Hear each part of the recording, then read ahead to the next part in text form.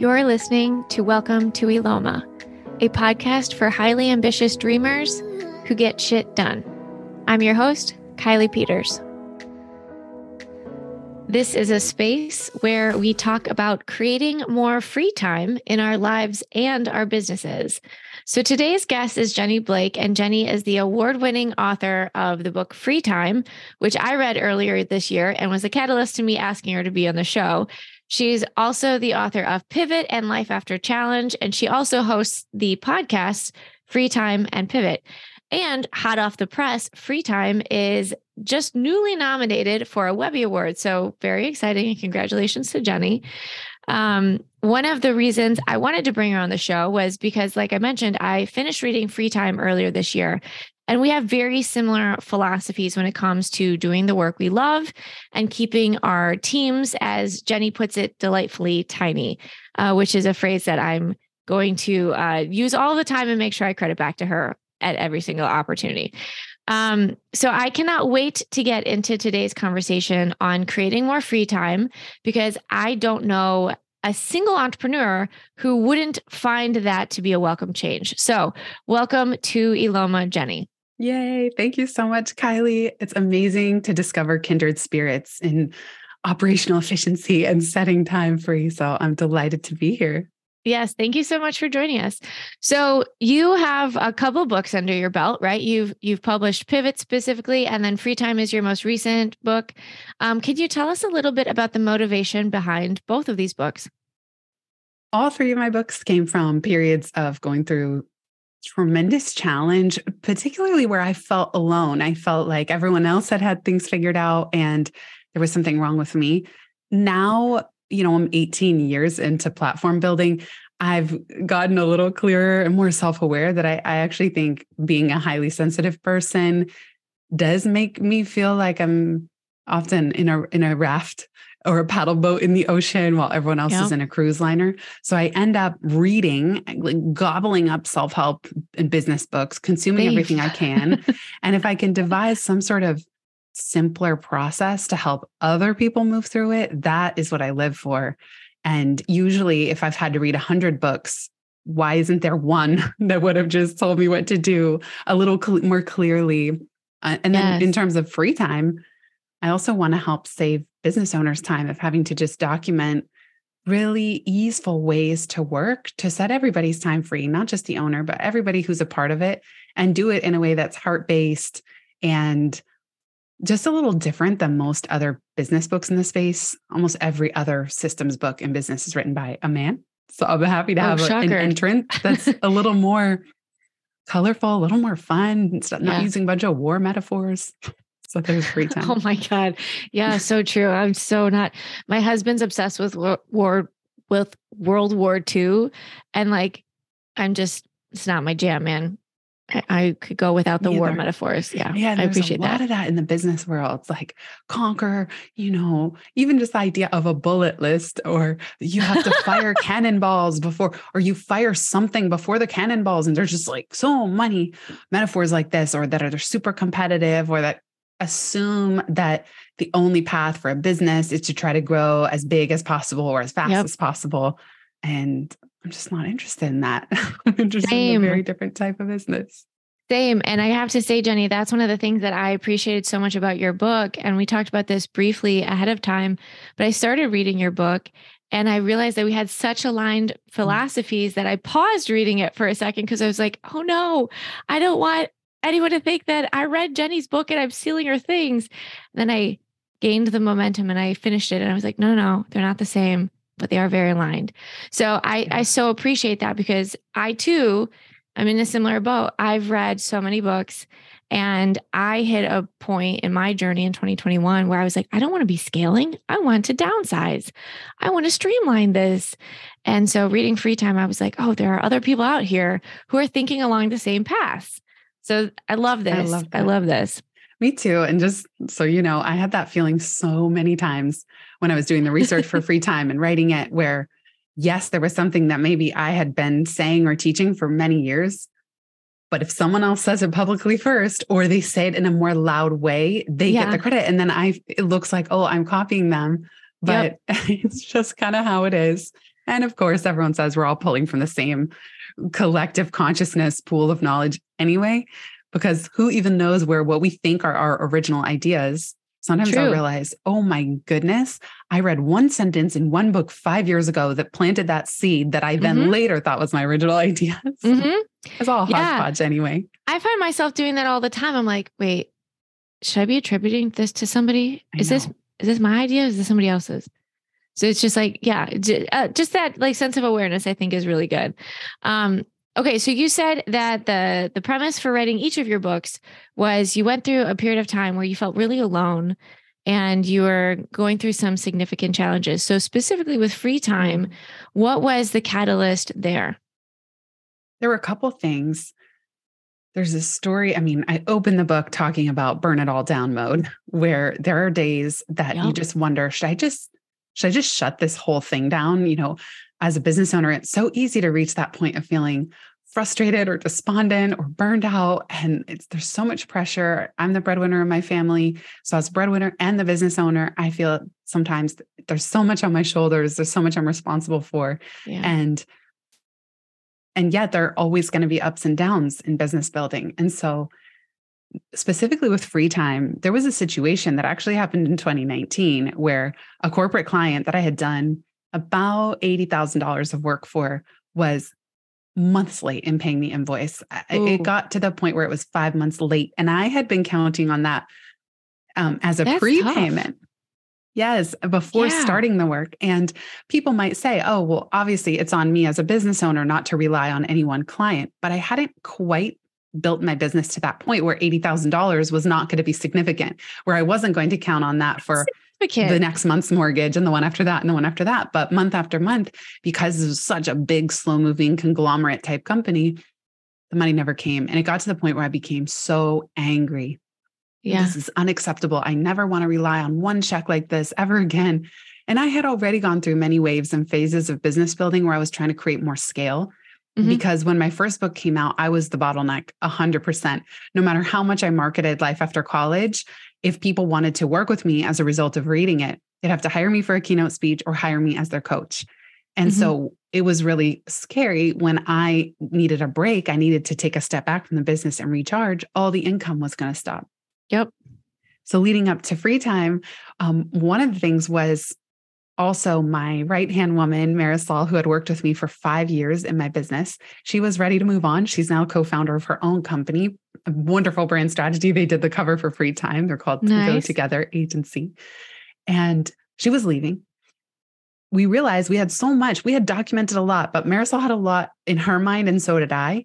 In order for us to welcome a new person onto the team, I started creating a Google Doc, how we work. It was more principles. It wasn't even specific SOPs or process docs. It was just, here's how I think, here's how I work. And I thought it was going to be a 1-page Google Doc with a little bullet list. But then I'd be walking or in the shower and I would think of all these things to add to let somebody know, how do we make decisions? How do we correspond with customers and clients? It became this 5, 6, 7, 8-page Google Doc that I turned into a 1-hour workshop for my private BFF community. Then that became a mini course called Free Up Founder Time that had like 15 audio lessons. And then that became this book, because at each step of kind of doing this, thinking it was just for me and then testing it with my community, I realized how helpful it was to convey the principles behind working, but also at some point giving myself permission to put myself out there. I never gave myself permission really to talk about business publicly because I thought, what do I know? I don't have a 7-figure business. I never sold a business. I don't have these typical markers of success, but I do have free time and I do have a love of systems building and efficiency. Yeah. So finally with the book, I gave myself permission to say, yes, I can write a business book. I do have things to share that I've been sharing behind the scenes in my community for 7 years. It's time. That's amazing.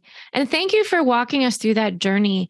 Because I know right now, even as I'm listening to you, that resonates so much with me. I'm always taking notes in like my notes app on my phone or in Google Docs when I'm in the shower or walking or like before bed or like random, doing dishes kind of thing. And so that's encouraging. And, words of advice to anybody listening, like the things that are popping into your head are of value. And if we just listen to those, something, maybe a book someday might be a byproduct of that. So I think that's awesome. Thank you so much for sharing that, Jenny. I love how you put it. It's so true. Like you never know what little nugget, download, or thought is going to become an entire book.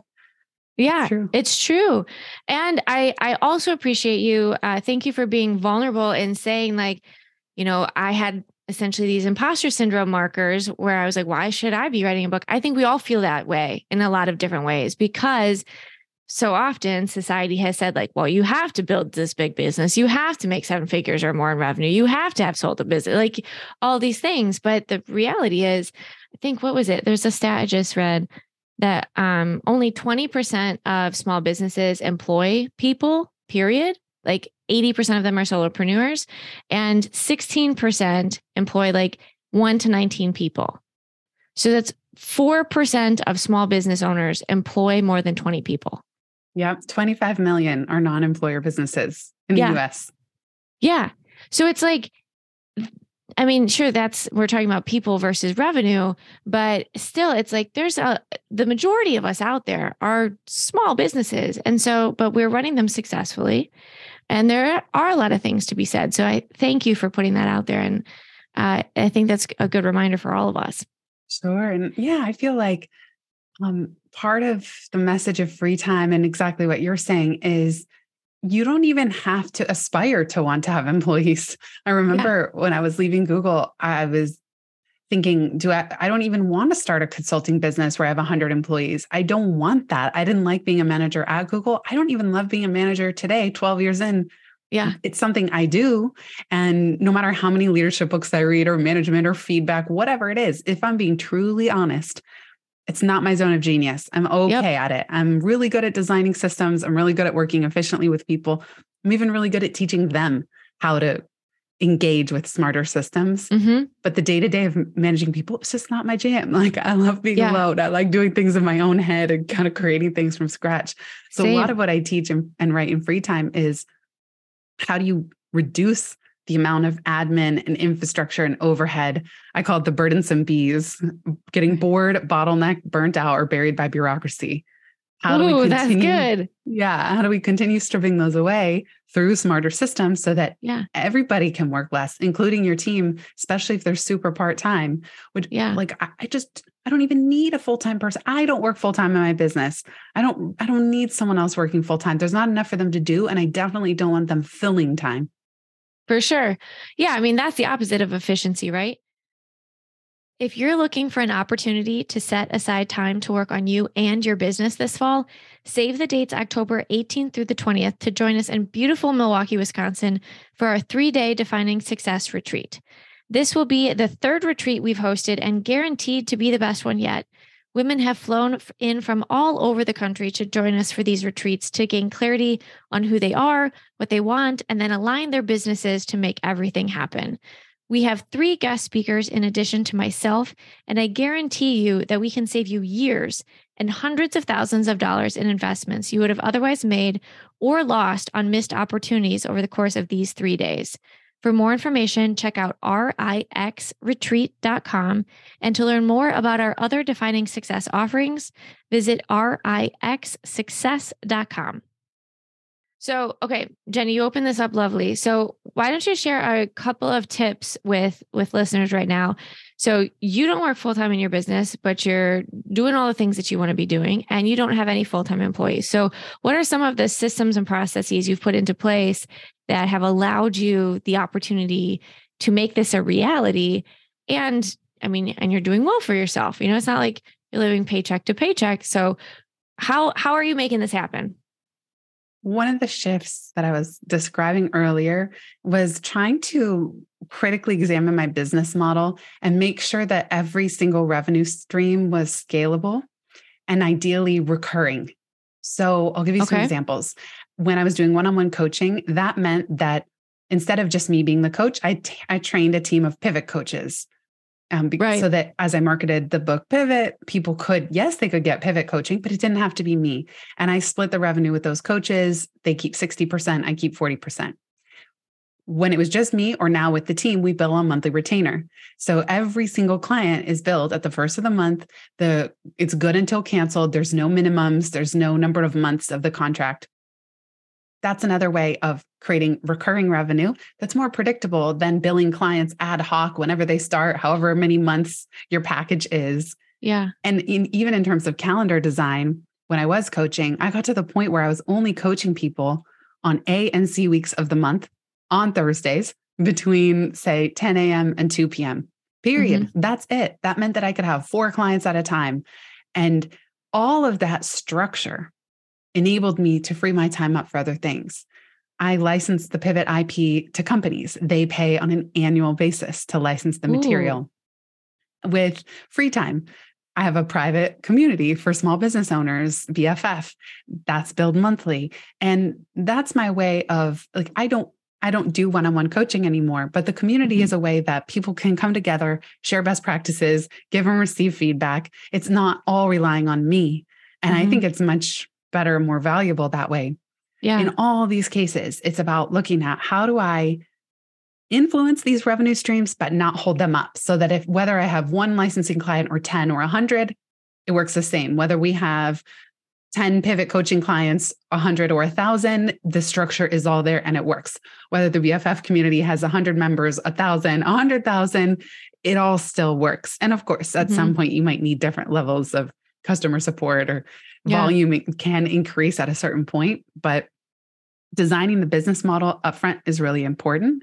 And then the other thing I would say beyond recurring and scalable is starting things even in a scrappy way, but over time, like almost the whole parable of Michelangelo chipping away at the marbles to see the angel inside.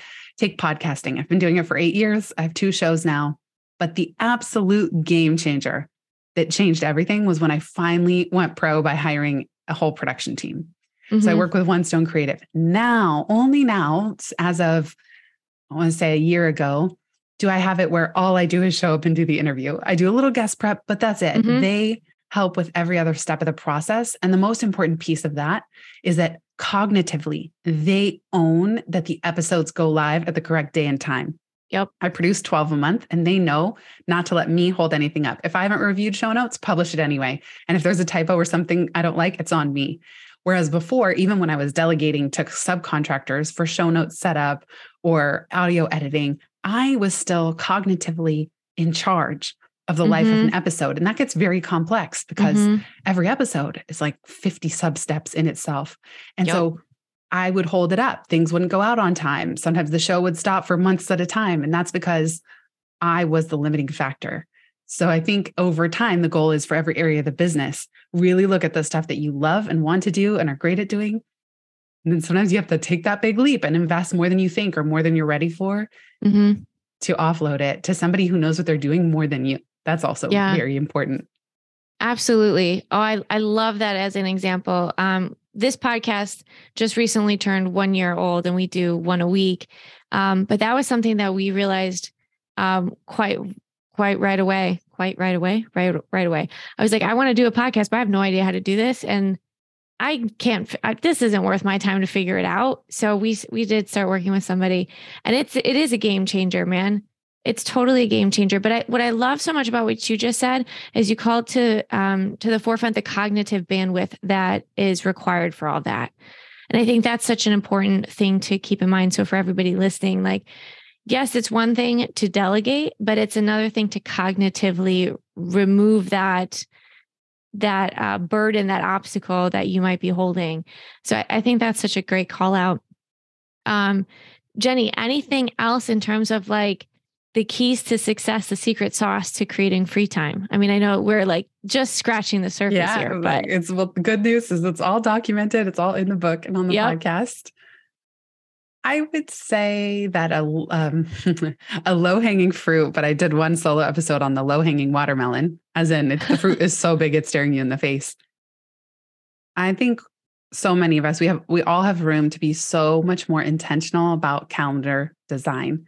What I mean by that is be aggressive about not just blocking off these little windows for yourself, but I mean, really putting up like bumpers at a bowling alley. Like, be super intentional with where everything goes. What I explained with my coaching sessions. I mean, look at the difference between thinking that you need to coach clients at whatever time is best for them, any day of the week, any time between factory setting standards of 9 to 5 p.m. But are you as good of a coach at 10 a.m. as you are at 4:30 p.m.? I certainly wouldn't be. I'm a morning person. Right. Yeah. And if someone's getting me at 3 p.m., I can't even remember basic words. That happened to me yesterday. I was podcasting at a slightly later time than usual. And I was just having brain freezes. It was like only 1:30 in the afternoon. This person was on the West Coast and I was forgetting my words. I was forgetting what question I wanted to ask next. It was like, I'm a much worse podcaster in the afternoon than I am in the morning. Yeah. Good to know. I'm way worse at podcasting in the heat of summer. I live in New York City when it's hot and humid. You can't have fans on because you don't want background noise. Yeah. Than I am in the winter when my teeth are chattering. So now I'm going to have to like modulate because every summer I forget. I'm going to have to really be intentional, like 2 months before the summer starts, block different times out to account for the weather, as crazy as that sounds.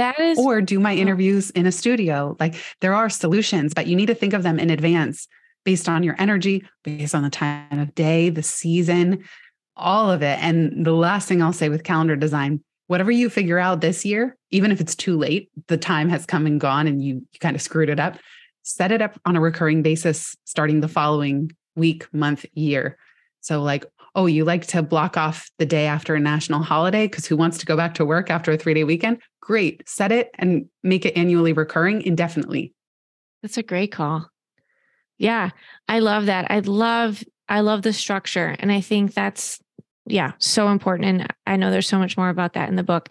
One of the things I also wanted to touch on, and we talked about this a little bit, but I love your phrase, delightfully tiny teams. That was something that really resonated with me as, I went through a portion of time where I felt like I needed to build more people. And then I realized I don't want to manage people, but there are a few people that are like, I don't want to do this alone. And I wanted to keep it tiny, but I loved your phrase, delightfully tiny teams. So what's important about delightfully tiny teams and the significance of this size in running a business that promotes free time? Well, a lot of the research on team size mainly points to effectiveness, aka productivity. So at what size team do people communicate the best so they can produce the most? And the answer to that is around 7. And teams over 10 tend to get kind of unhappy. There's just too much complexity, too many nodes of communication. But even that research does not account for the manager's happiness. How happy are you as a manager, depending what team size you have? And it also doesn't account for what the business needs necessarily, especially when you're talking about delightfully tiny companies like ours, who kind of want to stay delightfully tiny, even if the revenue streams are scalable. For sure, oh, I don't want a big team. And sometimes you don't know till you do it, even with contractors. So when Free Time, the book was coming out, ironically or perfectly, my team expanded to the biggest it had ever been in terms of a network of contractors and people on retainer. And I was miserable. I hated it. And I was like, well, this proves my point. You know, for a second there, I felt like a fraud. I go, oh my gosh, I can't even handle this level of team or complexity. But then I just kind of got real with myself, like, I need to cut this way back. So I really not let everyone go because we know we all knew we were working for the launch and it was this big sprint. So it's not like, oh, people were shocked. They were all contractors and specialists. We were here to launch this book. And a month later, I then reduced the team size to one of the smallest it had ever been. And I was so much happier.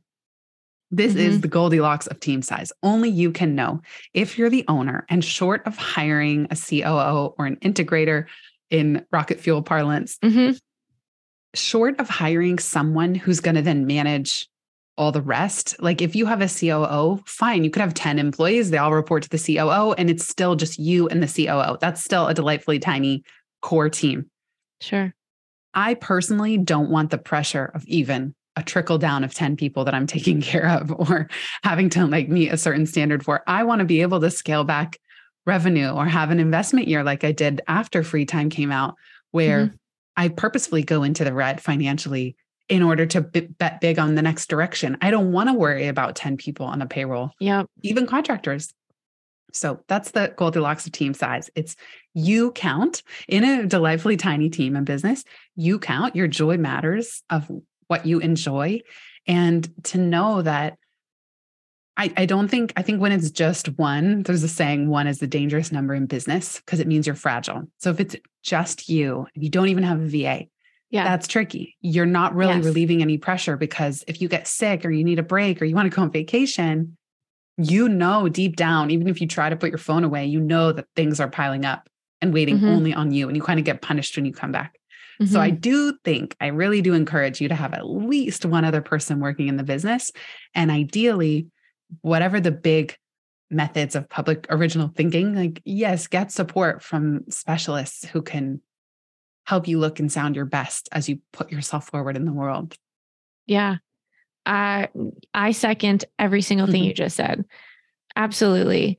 And I know that might not be what everybody wants, but I think the more we normalize the conversation of having tiny teams, intentionally tiny teams, maybe that will be my phrase. Yours are delightfully tiny. Mine might be intentionally tiny. We'll see. They're tiny teams, delightful and intentional.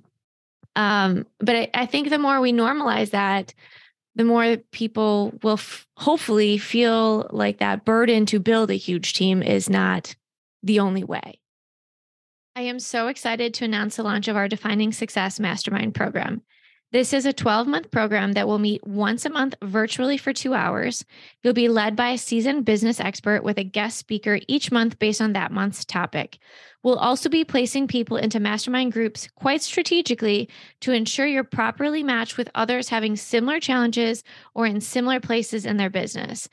The value of this program is estimated to be over $25,000, but we're bringing it to you for just $500 a month. We'll be launching new groups twice a year, once in July and again in January, with application cutoff dates at the end of May and the end of November. So don't miss out. Apply today at rixmastermind.com. So we talked a little bit about how you've put into place the revenue streams, et cetera, that are scalable, that aren't entirely reliant on you.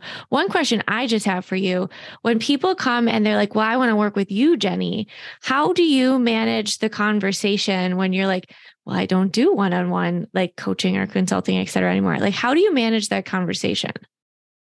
That's exactly as you said. It's been trickier when it was past clients coming to me or friends. That's harder because I feel bad. And I know that, there just came a point. If it was truly someone that I'd worked with for a long time, I wouldn't mind doing a one-off session. But for everyone else, I stopped finding it difficult. I just really, I don't know why. I think because I got so clear, but I also knew that for me running the business, there's so much on my mind. There's so much I'm trying to do that I wasn't even going to be the best coach for them at a certain point. So there came a shift where I realized they genuinely will be in better hands with somebody who loves coaching. It's their main thing. That coach is happy to have referrals. They don't want to be out front building a big business. And so there came a point, especially on the pivot side, where I'm like, they're genuinely just in better hands with these other coaches. And so I also have been intentional with the positioning on both websites. It doesn't really revolve around me. It's about the ideas. And so, of course, my picture's on there. People want to know who's Jenny Blake. Otherwise, it gets a little creepy. But you will not see me on every page of the website. Really just one or two places in the about, and the rest is focused on the brand itself. And so I'm very, very clear. Pivot is a brand. Free Time is a brand. I am not an influencer. I don't want anybody following me or because what I look like, because of how my life is. And I get that, of course, it's in Free Time. And it's one of the things people have seemed to resonate with most. It's just hearing about my day or my time, my revenue. But at the end of it, it's like, if you want help implementing the Free Time framework in your business, there's even things like the dashboard, which is that's a scalable kind of software product in a sense on my end. It's a big built out Notion done for you dashboard for the business. Oh, there you That's go. a way of saying, here, I already did it for you. It's like, and so that's what I don't know. This is a long winding answer to your question of just No, why this I is don't find great. it that hard. Yeah. But I just feel that I know they're in better hands. And I know personally, I don't have the energy anymore. I did coaching since 2008. And for a long, long time, almost a decade, it was the most consistent, important income in my business. It was the bridge that got me from corporate to independent. But there reached a point where every hour I stopped wanting to spend my time in private or behind a paywall, meaning, oh, I'm doing all this great work, but it's in a private coaching session and I keep that uber confidential.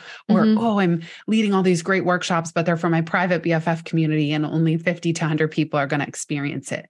I started to really scale back things that were happening behind the scenes. Now, they can be great for giving you ideas and templates and stories to share publicly. There's definitely a lot of value beyond the intrinsic joy of helping people, which is always there. But that's why I love the podcast, because I feel like I could people ask me all the time, like, should I get a traditional publisher or should I self-publish?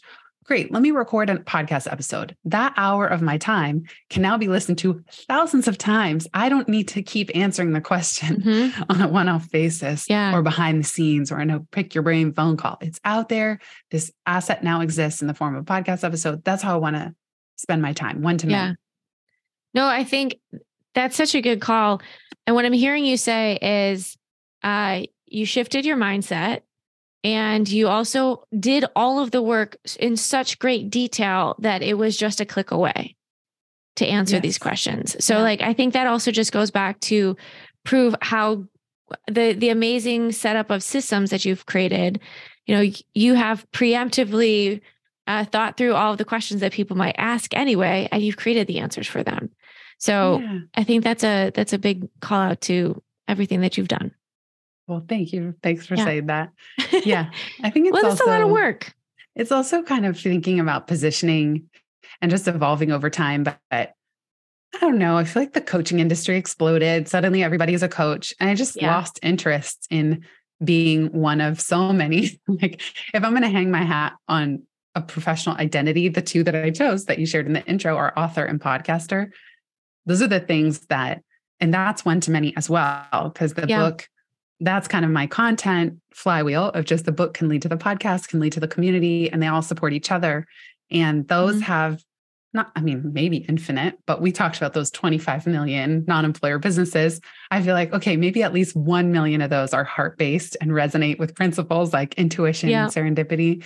And so that's where I want my effort to go of like, that's the identity. Those are the two that bring me the most joy now. Yeah. It used to be coaching. And then I'm like, okay, I'm ready to just sunset that piece. But good for you we all evolve, and good for you for understanding that.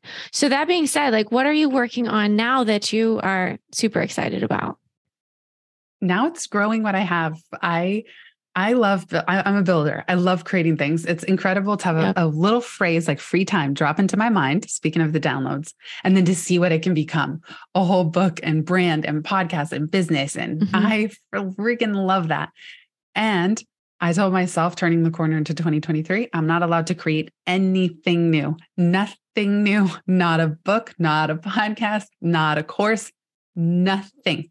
It's time to grow what exists. I have 2 skis in my business, Pivot and Free Time. Life after college kind of folds into Pivot because it's a form of navigating what's next. Sure. With these 2 skis, the revenue streams are set up. I don't need to build anything new. That's my comfort zone. Now I need to just keep getting the word out and growing what already exists. So you can hear the kind of passion in my voice because I'm being strict with myself. No new things. It's so easy to just jump to creating new things and then not get what does exist enough momentum to grow. It's like the marketing effort, which is not my favorite aspect of anything, is the water that the plants need to grow. I need to water the plants. And with a book in particular, I do think it takes years of dedicated effort to try to get at any sort of tipping point.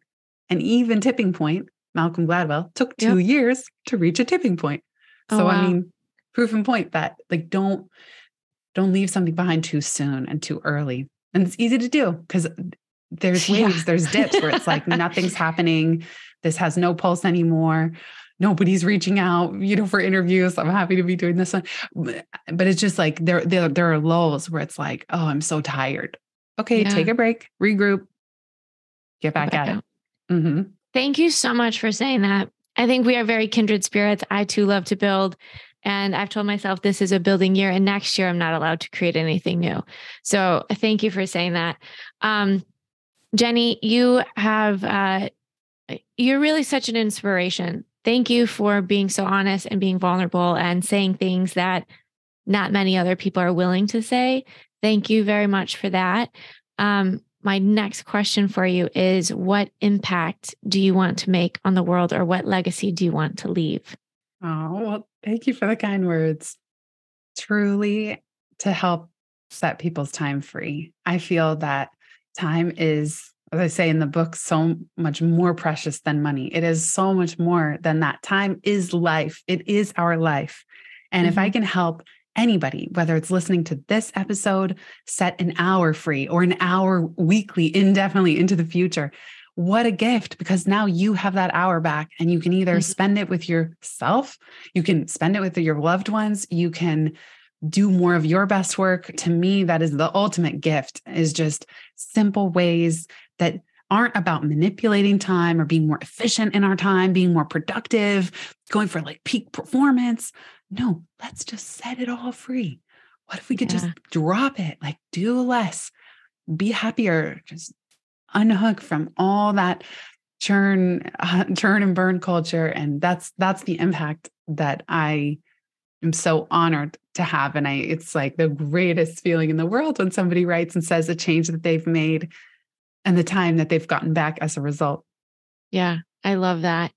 Okay, my last question. This is what I end every podcast episode with. What is your greatest insight or discovery about life and entrepreneurship? Wow, that's such a good one. Just a big doozy out there. Lately, it's been that nobody really has it all figured out. And it's so easy to look over at other people's paper.